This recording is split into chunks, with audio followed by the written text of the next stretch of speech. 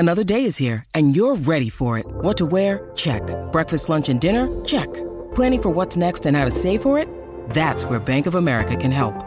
For your financial to-dos, Bank of America has experts ready to help get you closer to your goals. Get started at one of our local financial centers or 24/7 in our mobile banking app. Find a location near you at bankofamerica.com/talktous. What would you like the power to do? Mobile banking requires downloading the app and is only available for select devices. Message and data rates may apply. Bank of America N.A., member FDIC. Hey everyone, if you like this podcast, go behind the paywall to get privileged access to the smartest minds in finance. Join the Real Vision community and learn how to become a better investor. Visit realvision.com/RVPod and use the promo code podcast10 to get 10% off our essential membership for the first year. And now to today's episode. Look, I'm really excited about speaking to Brett and Greg because these guys speak my language, but they're in crypto. These guys are building the future of institutional adoption for the crypto industry at Coinbase, the only public company in this space. And they also speak my language because Brett is ex-JP Morgan and Barclays, and Greg is ex-Goldman. And we've come and grown up around the same industry together, and we kind of understand a lot of the nuances. So I really want to dig in with them what they're doing, because I think it's going to help people really understand what is being built in the space and why the meme, the institutions are coming, is not a meme at all. It's a reality. And what the infrastructure they need is really intense. But once it's there, they can come. The world of crypto is an incredibly exciting journey that we're all going on together. We don't know where it's leading to, but we know it's going to be absolutely massive. Join me, Raoul Pal, as I guide you on our adventure to discover just what this new world will look like. Brett, Greg, fantastic to see you both on Real Vision. Great to be here. Thank you. Thanks for having us. So if you can both introduce yourself, Brett, do you want to go first and introduce yourself? And then afterwards, Greg, you, and then we'll go a little through your journey, how the hell you got here, because it's always fascinating to people. So Brett, just introduce yourself, what you're doing, and then we'll dig in a bit from there. So my name is Brett Tishbal. I look after the institutional business with my partner, Greg Tusar. I'm Greg Tusar. Together with Brett, I look after the institutional product area and the institutional business, including Coinbase Prime and our exchanges. Fantastic. So, Greg, how the hell did you get here? What's your story? Yeah, I'll give you the shorter version of my story and not take you all the way back to the buttonwood tree. But I began my journey in finance actually in 1992 on the floor of the New York Stock Exchange, and standing at the point of sale with the specialist and watching how everything worked. And my journey was one of electronic trading at what turned out mainly by sheer luck to be the beginning of electronic trading in equities. And we had a small startup company. There were 4 of us at the time, and we made a system where you could make a portfolio of stocks and send it into the exchange really fast. And that was state of the art at the time. Who knew? And we were acquired in 1999, and that company was acquired by Goldman Sachs. So I snuck into Goldman Sachs. So who were you? Hold on, we overlapped. So firstly, you were doing portfolio, obviously, program trading. Program trading, that's right. Yeah. What was the business? And was it John Ashdown who acquired you? Yeah, it was not John Ashdown himself, although we worked closely together. So it was a company called TLW Securities, and all of our customers were market makers and derivatives, and so they would trade S&P futures, OEX options, and we would doing the cash baskets. The cash baskets up on the other side of that, and that was great until index arb kind of went away in the mid '90s, and then it turns out the banks also needed a program trading system, and so we were acquired.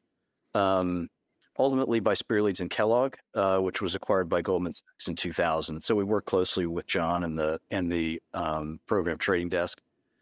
And I spent my career at Goldman up until 2013. Because I was there running equity derivative sales to hedge funds with Daffy And that back in 97, 98, 99, 2000. Wow. And I was there for the Spear Leads takeover. Gotcha. Yeah, And the Hull trading as well, that one as well. Yes. And we could debate a lot about the Spear Leads transaction, whether it was good or bad. At the time, you'll remember it was mainly about acquiring the NASDAQ market maker, room full of 400 folks making markets in NASDAQ stocks. And when I left, there were like two. And I think you really only needed one, but they needed somebody else in case you needed to go to the bathroom kind of thing. But I'd argue that the gem in that was the electronic trading business and the clearing business that came out of that. So that's where I stayed until 2013. I left to help merge Knight Capital Group and Getco together into KCG after Knight Capital had its issue in 2012. And spent time in the world of high-frequency trading and market making and retail order flow and those things. Was Remco Lenterman around still then as well? He was not, although Remco was at Goldman. And then he went on to was it Virtue or something like that? Anyway, just an adjunct. Yeah, he was at Citadel for a little while, and I think is at Two Sigma now. And so has been in the world of HFT and market making as well. And then I left for crypto in 2017. I got interested in something about this all seemed inevitable. And I met a few co-founders, and we started a company to bring algo trading and smart routing into the world of crypto. And that company was called Tagomi. We were backed by Founders Fund in 2018. And we were acquired by Coinbase 3 years ago. So Brett and I have been looking after the institutional business with, my focus really being the building of the product and engineering and technology and so forth over that period of time. And so the idea was, can we help institutions activate in crypto and bring, scale, trading and custody and those kinds of things into the space? So. Brilliant. Brett, your turn. I'll give you the shorter version. But I'll share a fun fact, which is my very first introduction to finance was when I was still a teenager, and I was a runner on the coffee, sugar, cocoa exchange, handing traders, paper tickets and confirming different things in the market with hand signals. So started my career at JP Morgan, did 10 years there during a phenomenal growth period of banking, which was awesome. Lived and worked in London for 12 years, moved over there with JP. And then while in London, transferred into Barclays, where I worked the next 17 years. And so eventually I became global head of sales. You're quite loyal for an investment banker. It's quite strange. I know. We places in 27 years. I mean, serial monogamous. The same will be true for what I've got going at Coinbase. And so the interesting thing about that long career in banking was, it went through a few cycles for sure of boom and bust. And I had the pleasure of being able to, or the honor of running each and every one of Barclays' different markets businesses over those many, many years. And so through periods of bear markets and financial crisis and boom. And so taking new asset classes to institutional investors is a theme that ties everything together, including my time here at Coinbase.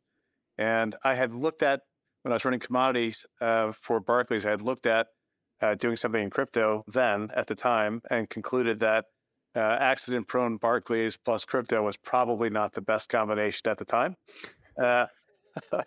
And then looking for and having a passion for disruption and using technology I was trying to figure out what the future would hold. And I was highly convicted that technology would play a role in disrupting financial services.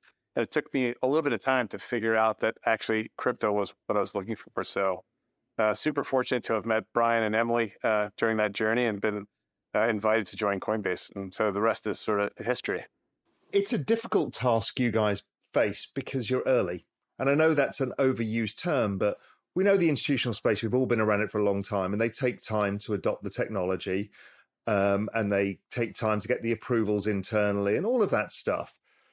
So how difficult is it to build ahead of something as opposed to something that's happening? I mean, obviously, you guys are very big in the institutional space, but you kind of have to build a business. What I'm trying to get to is this cyclicality you talked about. It's really hard building businesses for the future in a volatile asset class.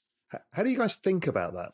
It's an interesting product challenge when you think about our product roadmap and making sure, the lesson from startup life is have a plan for the world you see, not the world you want. And it's easy to have a plan for the world you want. The world we see is one where there are lots of institutions that are activating already and building for them and their use case in the here and now while making sure we're generalizing so that we announced last year a partnership with Aladdin and BlackRock, and the needs of that echelon of client are a little bit different, and we need to be building for that, but we can't be so far ahead of the world we see that we're not building a viable and sustainable and financially sound business also. So that's a tricky balance to strike.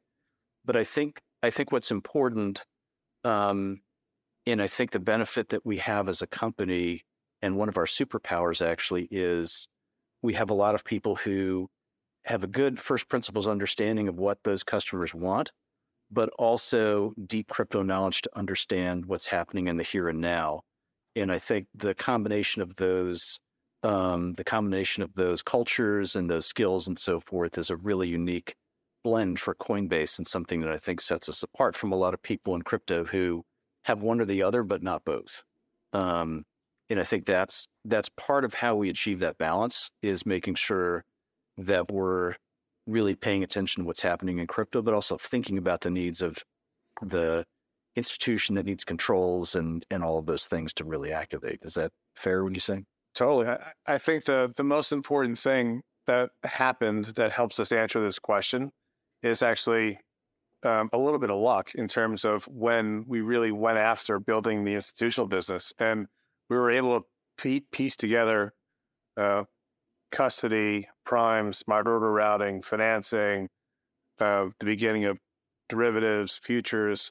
All those things happened at a time where we were able to achieve actually quite large scale early on with institutional clients. And so it's very fortunate to have had long-term commitments from institutions, even through the course of last year, which was headline after headline of unwanted headlines, right? Yeah. And so the fact that we achieved that much scale in our business and then hit a soft patch in terms of momentum is really validating, because during that extended period, we had clients come on, they bought a bit of Bitcoin, then a bit of ETH. Now they want structured products, they want derivatives, they want actually managed, fiduciary products. There's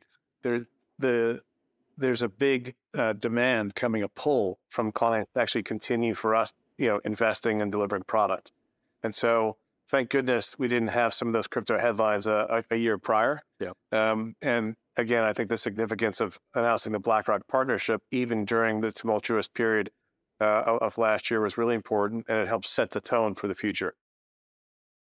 In a lot of ways, throughout since we started in 2017, 2018, you could look at institutions as having sped up or slowed down at different times, but never stopped. And I think what's really important, and I think Brett and I are quite fortunate in having the support of leadership and Brian, who's in investing throughout each of those cycles and being sort of steadfast about wanting to build an institutional business. So this transaction with One River Digital Asset Management, or now Coinbase Asset Management, is a good example of sort of investing through cycles and making sure that that we're continually building towards the future rather than speeding up and slowing down with the cycle itself. One of the things that I don't think many people appreciate, and I've learned to appreciate over time, is what Coinbase is building.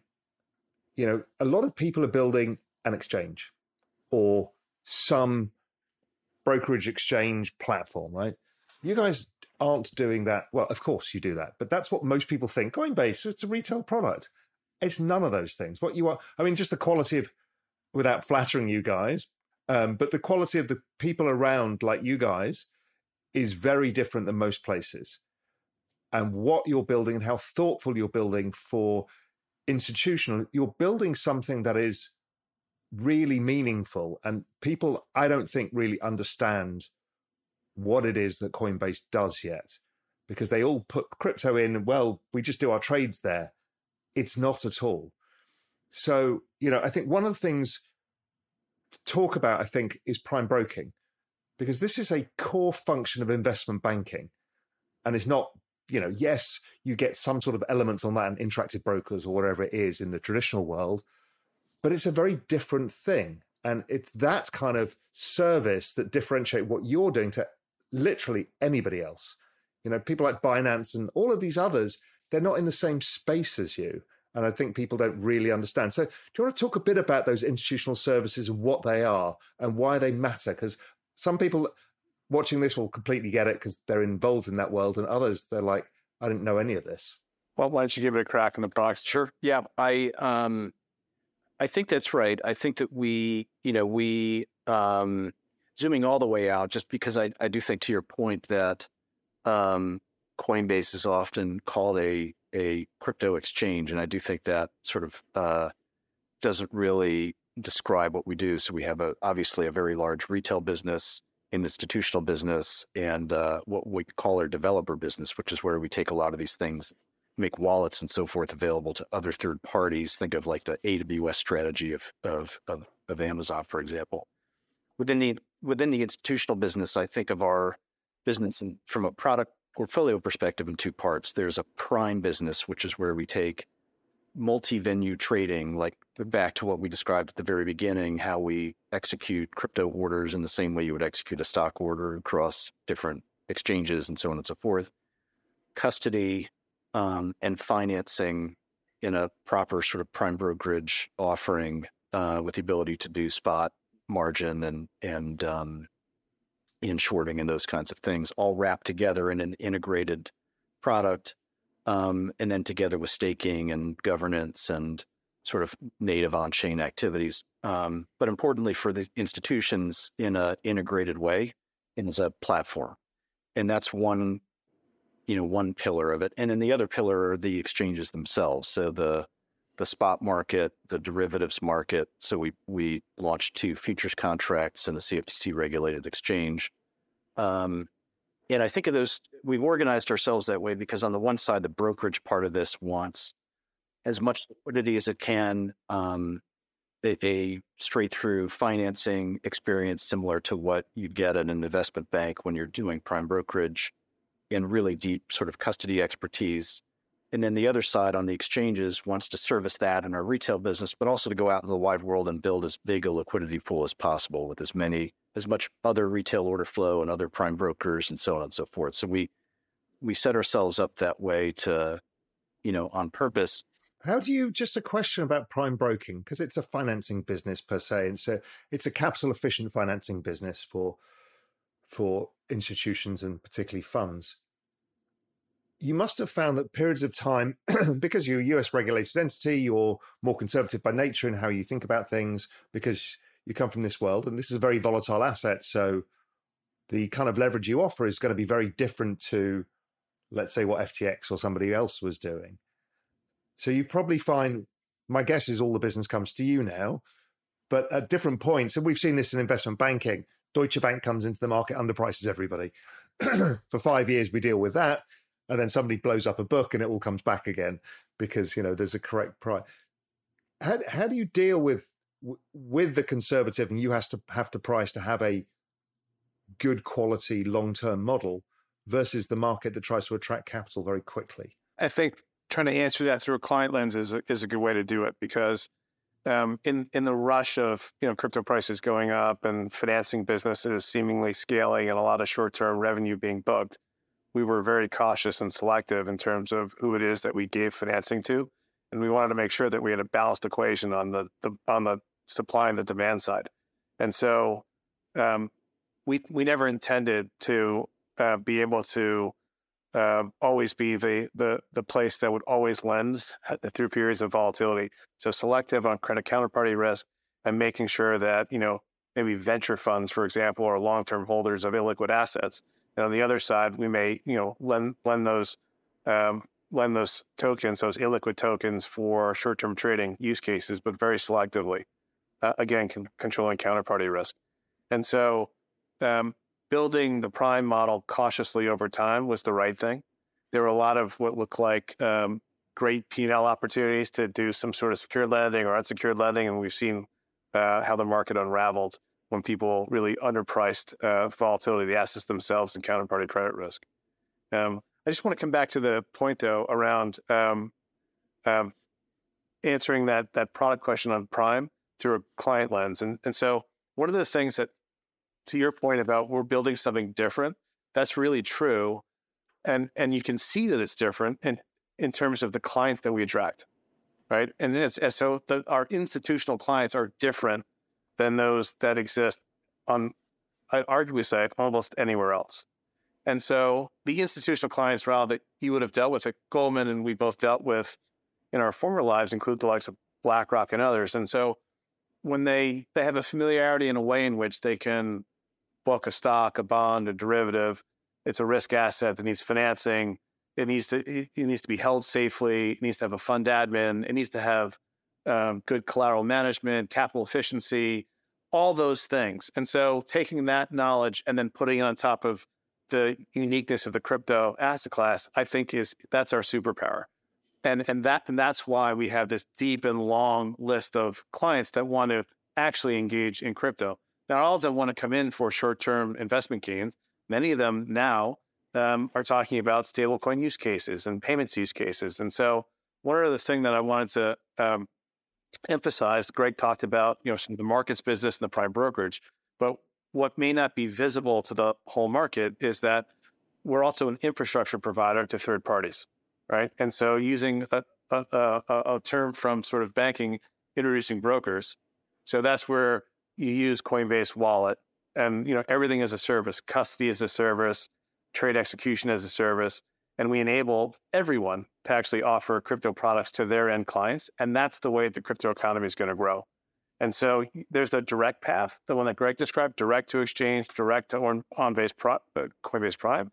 But there's also like the indirect path, where you enable, a payments use case on PayPal or a challenger bank or a crypto bank or, any number of an eclectic list of types of institutions, ranging from the crypto native all the way through to the TradFi world. And that's the thing that gives us a lot of confidence that these long dated investments are continuing to form even post FTX. We've had sort of a spike to onboarding, but the paths of companies that aren't interested necessarily in owning Bitcoin tomorrow at 22 grand or whatever it is, but they're interested in actually enabling commerce use cases and stablecoin use cases and tokenization of different assets.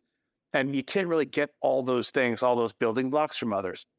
And so I think that's the thing. We can facilitate all of those use cases through the platform that Greg's building.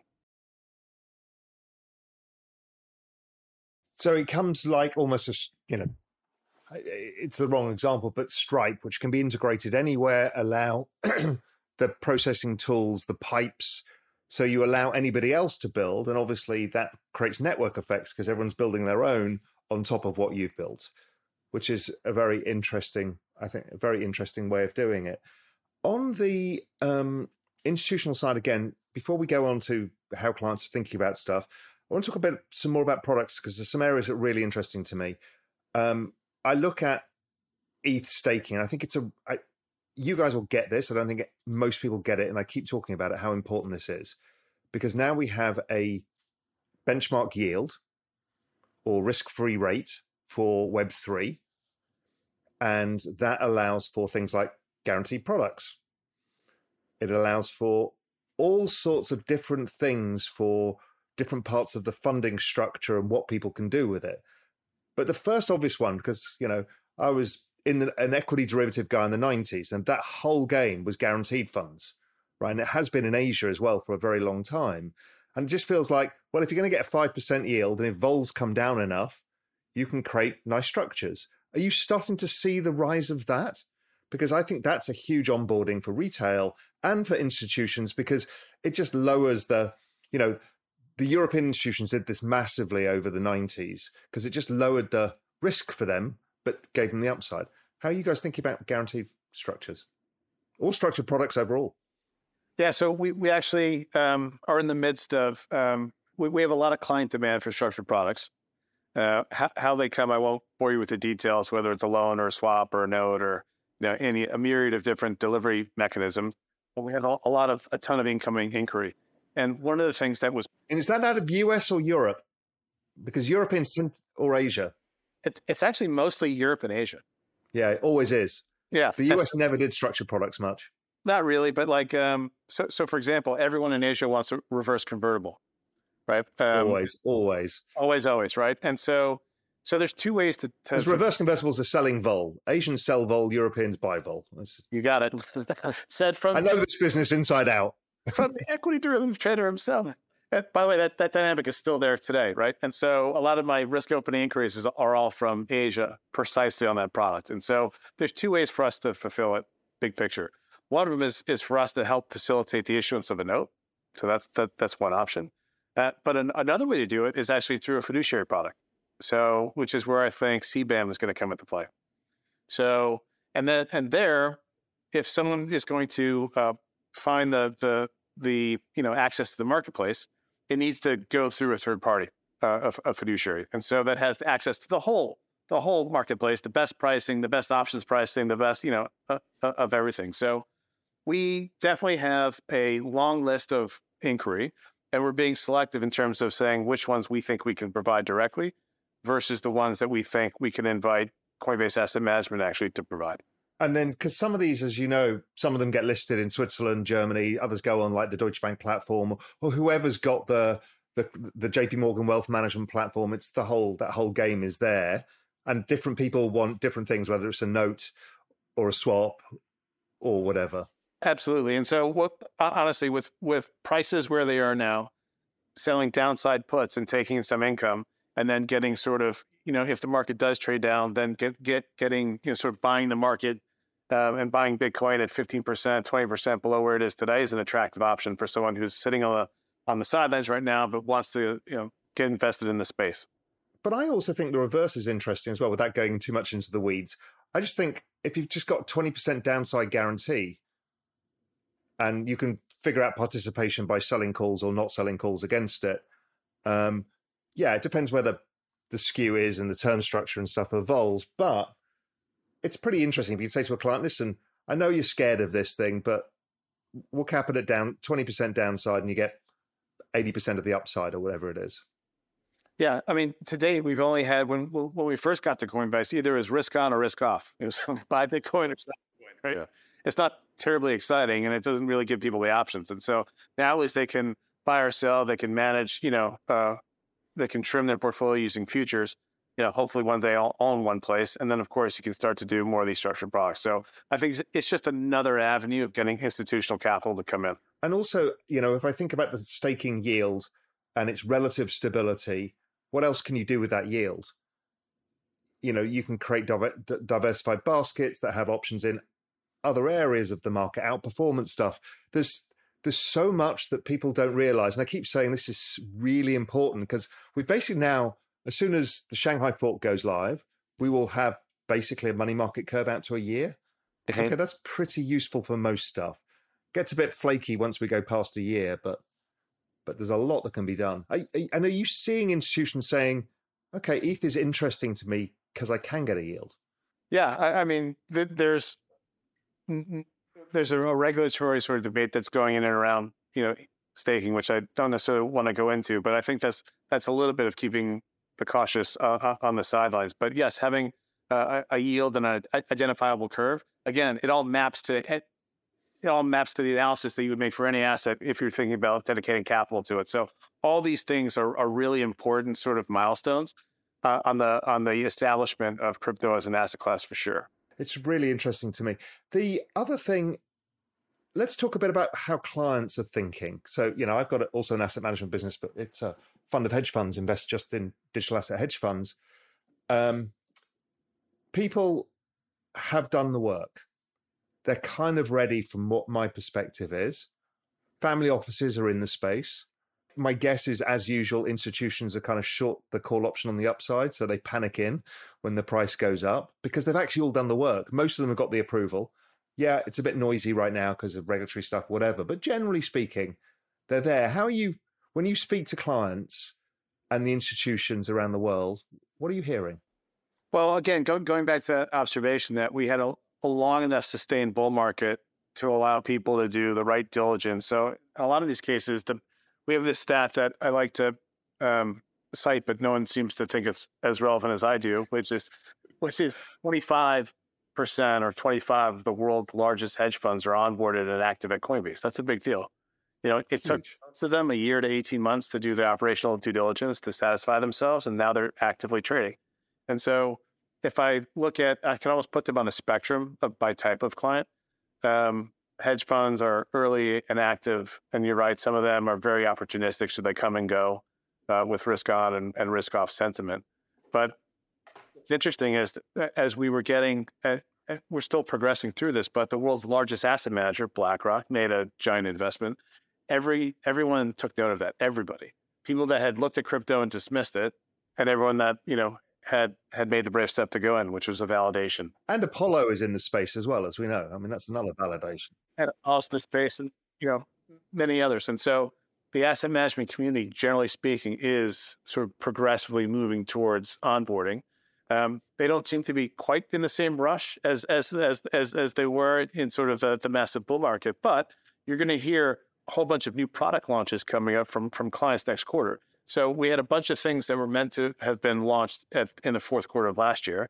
There's now been, FTX was a catastrophic for sentiment, but it made everyone double down on ODD, operational due diligence. And now a whole bunch of fund launches will come back to the market, I think, in the next quarter. And so that's important. But here's the thing. The pension funds have been interested, and they have really long time horizons, right? But I think, speaking for them a little bit, there's just not that many investable asset management platforms because they haven't been given the thumbs up by the Allboards and the Cambridges, they don't have the track record, all the rest of it. So there's just like gaping hole between a lot of pension money that wants to get into this space, and we don't have as big a bench as we should as an industry of having different options of credible asset managers that meet that hurdle. And that's where the asset management strategy for us comes into play in order to get that next wave of institutional capital into this space. Yeah, I mean, I spoke last year at the JP Morgan Summit, that super elite thing. And I was speaking to Mary Erdoes and others, and they were they're obviously very interested. I was speaking Web3 myself, Novo, Ian Rogers from Ledger. I was kind of running the whole Web3 program. And the clients would come to me and say, can't get any products because JP Morgan just not in position to do it yet, nor a Goldman, nor is anybody else. So it's just fascinating because there's demand and no product. And so it just smacks of opportunity to me all over this space. I've seen this before in my career, and it's everywhere. All you just need is price. Yeah, the banks and the wealth platforms, it feels like there's a pendulum that swings a little bit where there's like a lot of momentum and they're leading forward, and here we go. And then we have bank capital and a regulatory cycle, and sort of the pendulum swings the other way. But I would love more entrants in the asset class, more competition, more investable options than less. But while we're in this period where not everyone's trying to run through the front door right now, we're building. Yeah. And so we're building the tools and the platforms to invite them in. And I think the thing that, you could sort of plot out, thinking back to end of 2020, first corporate clients, macro funds, then it sort of the go anywhere, long, short.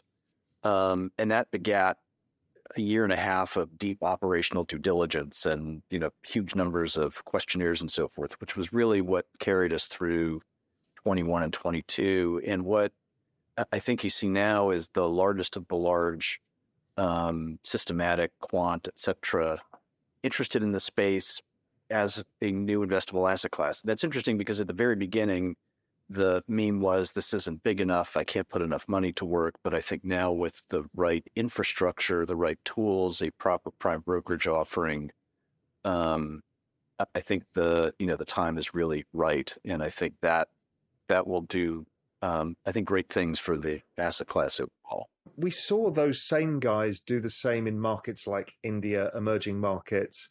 For a long time, they said it's not big enough. We need these big liquid markets. But, what lies in illiquidity is alpha. And those guys are very good at capturing alpha. And actually, this comment I'm about to say is a validation of the product that Greg's building and the fact that it works. But we had this quant fund actually in this town. We're in Stanford today.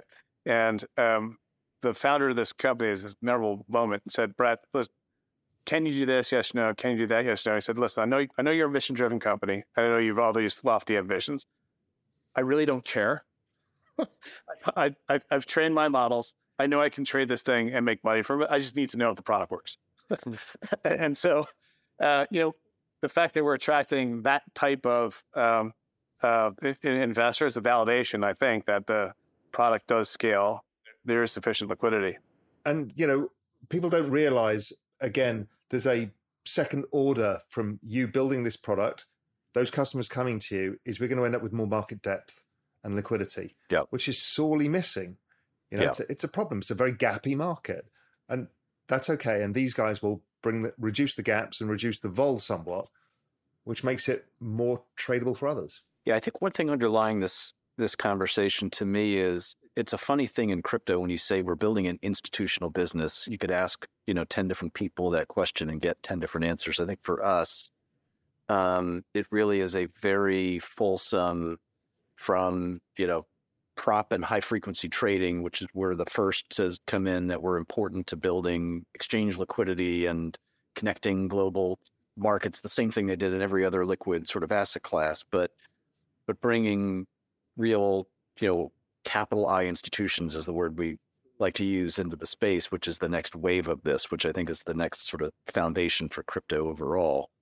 I think that we're focused on that in a way that maybe others aren't, or able to enable just because of who we are and as a public company and transparent and all of those things that we're uniquely able to bring some of that capital into the space. And so I think that when we say institution, we really mean everything from HFT to corporate pension endowment, investment manager, large hedge funds.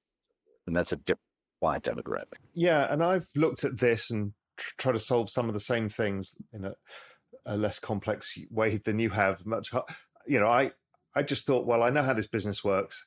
Everyone starts with the VC. Some people buy the underlying, but generally people are lazy, so they go to the hedge funds. Hedge funds are complicated, so just do a fund of funds. It'll work in this space because there's enough performance, and it doesn't work in equity long short anymore. So that happens. And I look at the hedge fund space, and the real opportunity to me is the hedge fund space globally is $3 trillion. The hedge fund space in crypto right now is maybe 4 billion, 5 billion. Now Alan's launched, Brevenhound Digital, and Alan's the first institutional product that's been built properly as a hedge fund. Others have come from the weeds up, but he's built, the whole thing using his platform. I just think that's super interesting. The hedge fund space, as we all know from the days of old in our previous lives, is actually the glue that drives all of this and builds the liquidity, and then everything gets built on top. And that's not to say it's built on top of leverage. Half of these guys are not using leverage, but they're creating liquidity in ways that buy and hold institutions don't. Yeah, and then just layer on top of that, Raul, the Aladdin product, right? So that gives 30 trillion of capital the access to allocate to crypto, right? Through Aladdin. So BlackRock by themselves are circa 10, I think somewhere 20-ish trillion. So you're talking about 300-ish clients of Aladdin that could, at the press of a button now, be able to actually engage in a familiar and known way on a trusted pipe, the ability to allocate and trade a BTC USD in the same way they would trade GBP USD, right? Yeah. How cool is that? And so I think that is going to wind up being transformational for the industry. And connected to that platform, just talk about types of capital. You have sovereign wealth funds. Yeah, I was about to mention they're coming, and the Middle East is all over this right now. You can tell because everybody's on a plane there. Every tweet you see is somebody in Dubai or Saudi or Abu Dhabi. We were there. Yeah. I rest my case. Yeah. They've really embraced it, I think. And I think we'll see a lot of, I know it's been a meme, the Saudis are coming, but, we see it everywhere there. And, Singapore as well, others. So it's really encouraging. The sovereign wealth funds, I think, are going to be first movers in all of this versus the pension funds. Oh, they're getting involved. I mean, memorable moment for me was Abu Dhabi Finance Week, where at the opening light show, they had a drone show in the air. They had this unbelievable panorama of panels, and all you saw was like Bitcoin and ETH and crypto. And I mean, he was unbelievable. So yeah, they're really excited about, I think, the future of crypto. They're putting up the flag as best they can to become the crypto hub. What's really interesting to me is how the world works is everything blows up last year. I mean, nothing can go right. And for you guys, it's probably going to end up being the single biggest thing, positive catalyst that you've ever faced. Because basically it's nuked anybody else. The world is bifurcating without getting involved in stuff we want to talk about, but Coinbase is more the chosen one than other options out there, which may have larger shares of market. I mean, it's a phenomenal opportunity to capture now. I mean, it doesn't happen often in your career where everybody else is out of the business and you've built the best quality business, and eventually people come to you. So the flight to quality definitely started around the implosion of FTX, and we've seen that continue. I hope it translates into more capital being actively allocated. Right now, there's more entrants coming on, but they're not actively deploying sizable amounts. And so I think we'll be in a period of relative stability. I don't know what that means. Just not having another year of unwanted and crazy headlines. So my hope and expectation is that this last wave kind of carried out all the bad actors. And so what's left are good actors with good intentions, with good business models. And therefore, hopefully we get some helpful regulation as well. And then we can sort of get into the next phase of the establishment of crypto. So yeah, I mean, we're seeing it. And I think we'll see more people entering the space sometime soon. I mean, it's a function of price. Look, institutions are sheep and they will follow each other when the price goes up. I mean, it just is what it is because everyone gets a little bit braver the higher the price is. I think the challenge, though, is that some of these things that we're building or that some of the platform hedge funds and others are building take time. And you have to be willing to invest through a cycle in order to spend the year or 2 or 3 to build all the infrastructure you need when the time is right. It's hard to just rush in or out when you're talking about things like custody or product. It's crucial to keep building. The meme of bills in a bear market is absolutely crucial because you capture everything if you can do it. Yeah, prime financing is another good example. These are not small builds of things that that take time. And on the customer side of things, finding portfolio managers and acquiring data, doing the research, and doing all those things, takes years, months, a long time. And so I feel grateful to be at a place that has a long-term outlook, that looks at things over cycles, decades, et cetera, not worried about the next 12 months necessarily. So talk to me about the move into asset management, because I was not surprised, but surprised. And that's obviously Alan Howard cashing out as well, because he was an investor in One River, wasn't he? So talk to me about that, because that's fascinating, because this is now moving closer towards a Goldman or JP Morgan model where you have a whole different bunch of client services, whether it's asset management or execution or tools and facilitation.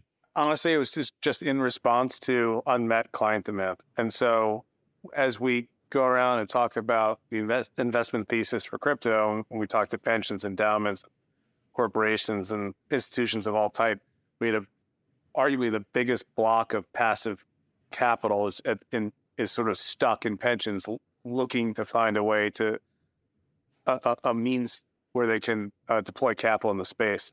And so that's a big bunch of capital that needs to be able to allocate to credible asset managers. And so that's really the driving sort of thesis behind it. Brian was reflecting in one of our town halls recently about the reflection that, something like 85% of the world's assets are managed by, fiduciaries. And so there's all the capital that can find its way directly to the Coinbase apps and the retail platform. But, 85% of the world's capital is managed by other people, either pensions, sovereigns, endowments, others.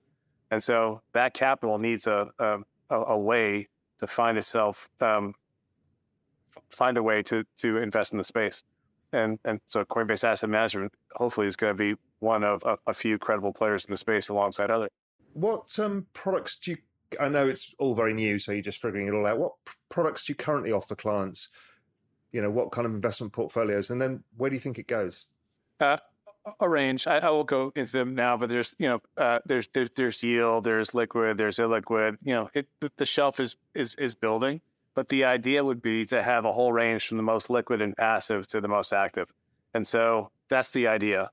There'll be probably Eric's probably the best person that maybe on a follow-up podcast with you. Yeah, I'd like to get Eric on, actually. I'd like to speak to him.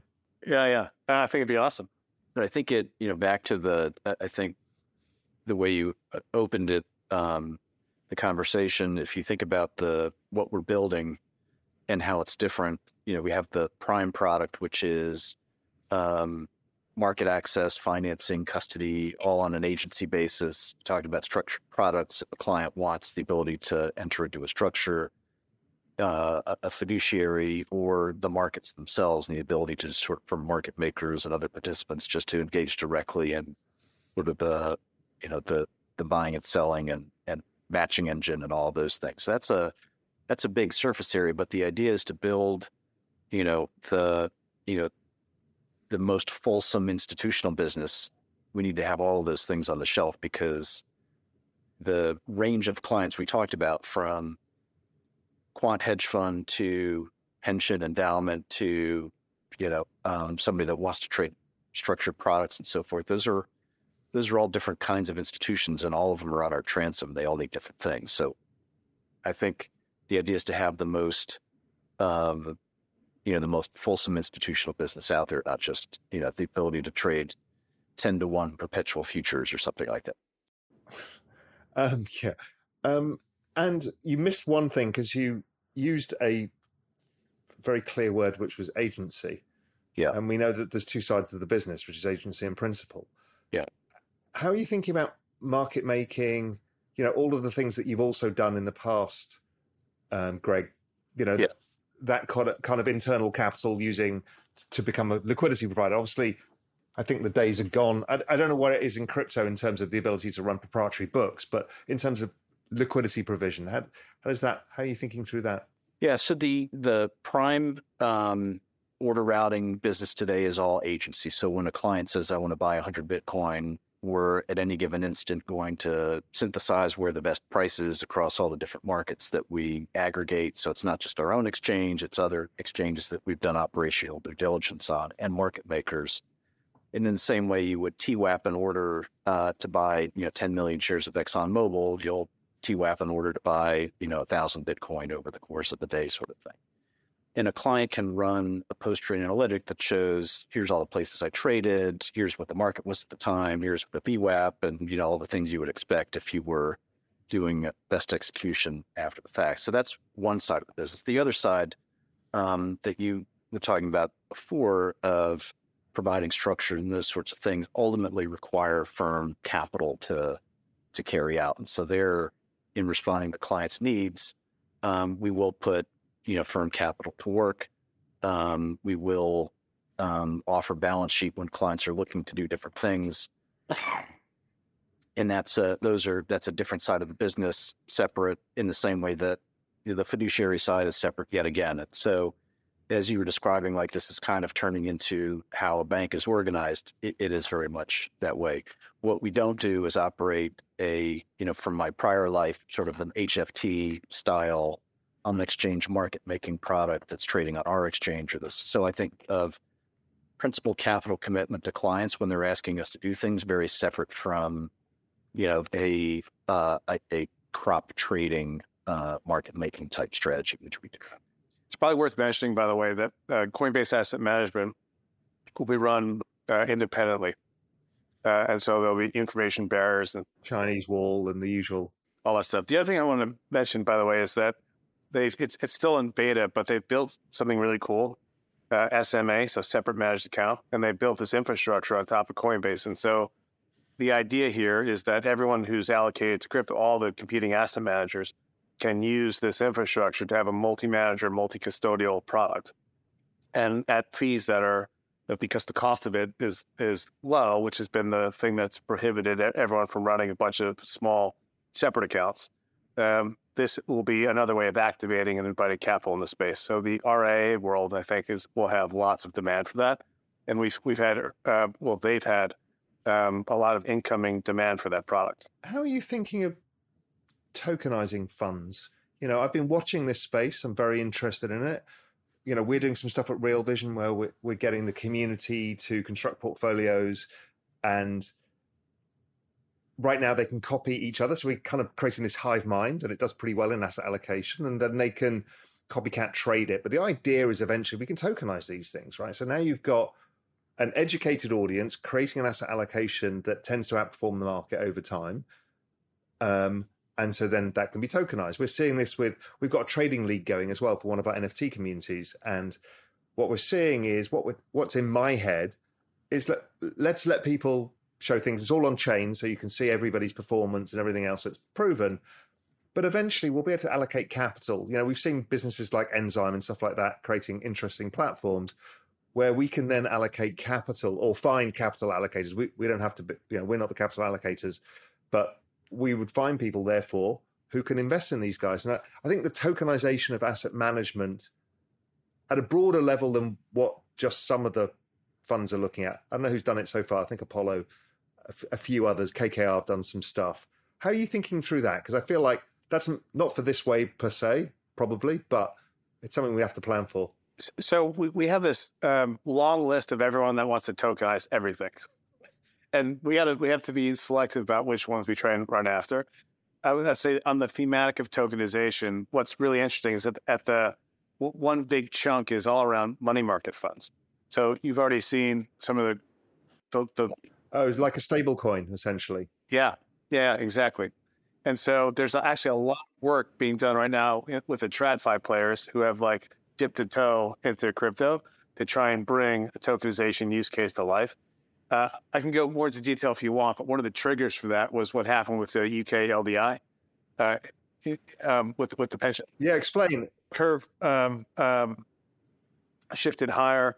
The pension funds found themselves under pressure in terms of the collateral management into those swaps, and wound up having to mass liquidate big positions for collateral. And so you can't transfer a money market. Because they were using leverage to buy gilts to meet their hurdles, right? Essentially. Yeah. And so, when you talk about tokenization, it's like, what problem are you solving for? Maybe one of the things that the problem that you could be solving for there is actually the transferability of collateral using money market funds. So you wouldn't have to actually liquidate the funds themselves to get the cash collateral to then use that cash to manage your exposure and swaps and other in those arrangements. And so that's pretty interesting. The other use case for tokenization is for large asset managers to try and tap into different distribution channels on account of having a new mechanism to find new, let's say, retail or high net worth accounts by virtue of hitting a new distribution channel. So on this eclectic list of sort of groupings that we have things like hedge fund GPs. We've got private equity funds. We've got, people want to tokenize everything. In fact, Larry Fink was on in and around the Davos. He did some press and just talked about the application of tokenization technology for safety and soundness of the financial system, and collapsing T+1 settlement to real time. And yeah, I mean, all securities, all derivatives. When I was still at Goldman, we had ISDA stuffed under our desks because there were so many of them. Nobody could, it's a mess, right? And what is an ISDA but an NFT? I mean, it's just blindingly obvious. And it's a much more capital efficient way of doing it and recording it. So when Lehman goes under, you don't spend 6 years figuring out who owns what in the collateral chain, because it's all on chain on blockchain. Yeah, but this, as the point to wrap up the tokenization thing, the fact that we still have this massive institutional engagement from the world's largest existing custodians, right? Everyone has this thesis on how crypto is going to transform financial services. And so there's hundreds of people at individual institutions thinking through how to tokenize assets and what the staying power of crypto will mean for the existing financial services marketplace. And so that's the thing that's keeping people really invested. In fact, one of the investment bankers was saying, "Hey, Brad, we don't use the crypto word anymore. We talk about digital assets only, and infrastructure and things of that nature." But it's a good thing, not a bad thing, that now the application of crypto technology is the thing. I would say that's. And what do you use as terminology? When you're speaking to clients, you're using digital assets as your terminology? That's the one I use. I've crossed the void. I'm all crypto. Yeah, same. I still, I say crypto most of the time. You say crypto. I know what people are saying when they say digital assets, but I respond by saying crypto. Yeah. Listen, final question. This has been fascinating to me. Final question is, in your mental model, well, firstly, what is the institutional market size versus retail right now? Let's say at Coinbase, because it's public. And where's your mental model of where it might be in 5-7 years' time in terms of percentages? Yeah, I think since we make these numbers public, if you were to look at the assets that we have on platform, it's roughly half retail and half institutional. And the half that's institutional sits in our Coinbase Trust Company, the qualified custodian, the regulated as a trust. Where could that go? I think, as Brett referenced before, the access to the Aladdin client base, the entrance of the hedge funds that we're talking about, and so forth. I hesitate to put a number. I mean, where is it at somebody like Goldman? I don't know. It's probably 80-20. It's probably 80% institution, 20% retail in the end. At Goldman, it's even more stark than that. But I see incredible growth if we can enable, with a platform that looks familiar, for people to come across. But I'm put a number on it, but I think it's pretty exciting. I would say one way to is to say, when you think about the like in your equities as equity derivatives, structured products, markets, commodities, all those things, like what percentage of the overall asset allocation are they? And so even at what I think is a pretty modest but still ambitious goal, if we can get sort of 1 to 3% of allocation to crypto, it'd be, it would grow the industry. I think that's way too small. Just, again, using the example, I've run hedge funds, done all this stuff, but one of the great examples of this whole thing was the commodity team at Goldman. I don't know if you remember them. And that GSCI didn't exist, right? Nobody had commodities in their portfolio. And by the time that sales team had kind of gone through the institutional base, commodities were up to 10% at various points in the cycle. There's no reason why 1 to 3% is, that's what the argument was for hedge funds, and hedge funds are a much bigger part. Alternatives are now, when they first launched as well, been in that whole tailwind. It's like, well, 1% of your portfolio in alternatives, half these bloody endowments now 50% alternatives. Yeah, that was an interim goal, by the way. I was more 20%, but I'll take your 10%. Yeah, I'm just checking. You were far too conservative for me, I think. Yeah. Guys, listen, fantastic conversation, really interesting. Love what you're doing. I think you're doing exactly what the space needs. I don't think people really understand what it is you're building. And I just thought it was really important to tell this story to people as well. So well done. Thank you. Grateful to be here. Thanks for having us. Really enjoyed the conversation. Thank you, Raul. It's awesome. I really appreciate it. I was blown away by this conversation to realize I knew that Coinbase were really serious in this space, in what they were building for institutions, let alone the other activities for retail and others. But what blew me away is how thoughtful they are and how in-depth their offering is and how they're thinking this through. They're building something truly extraordinary here. And with the whole space blowing up around them, they come out as easily leaders in the space. It's a volatile market out there. It's not the easiest time.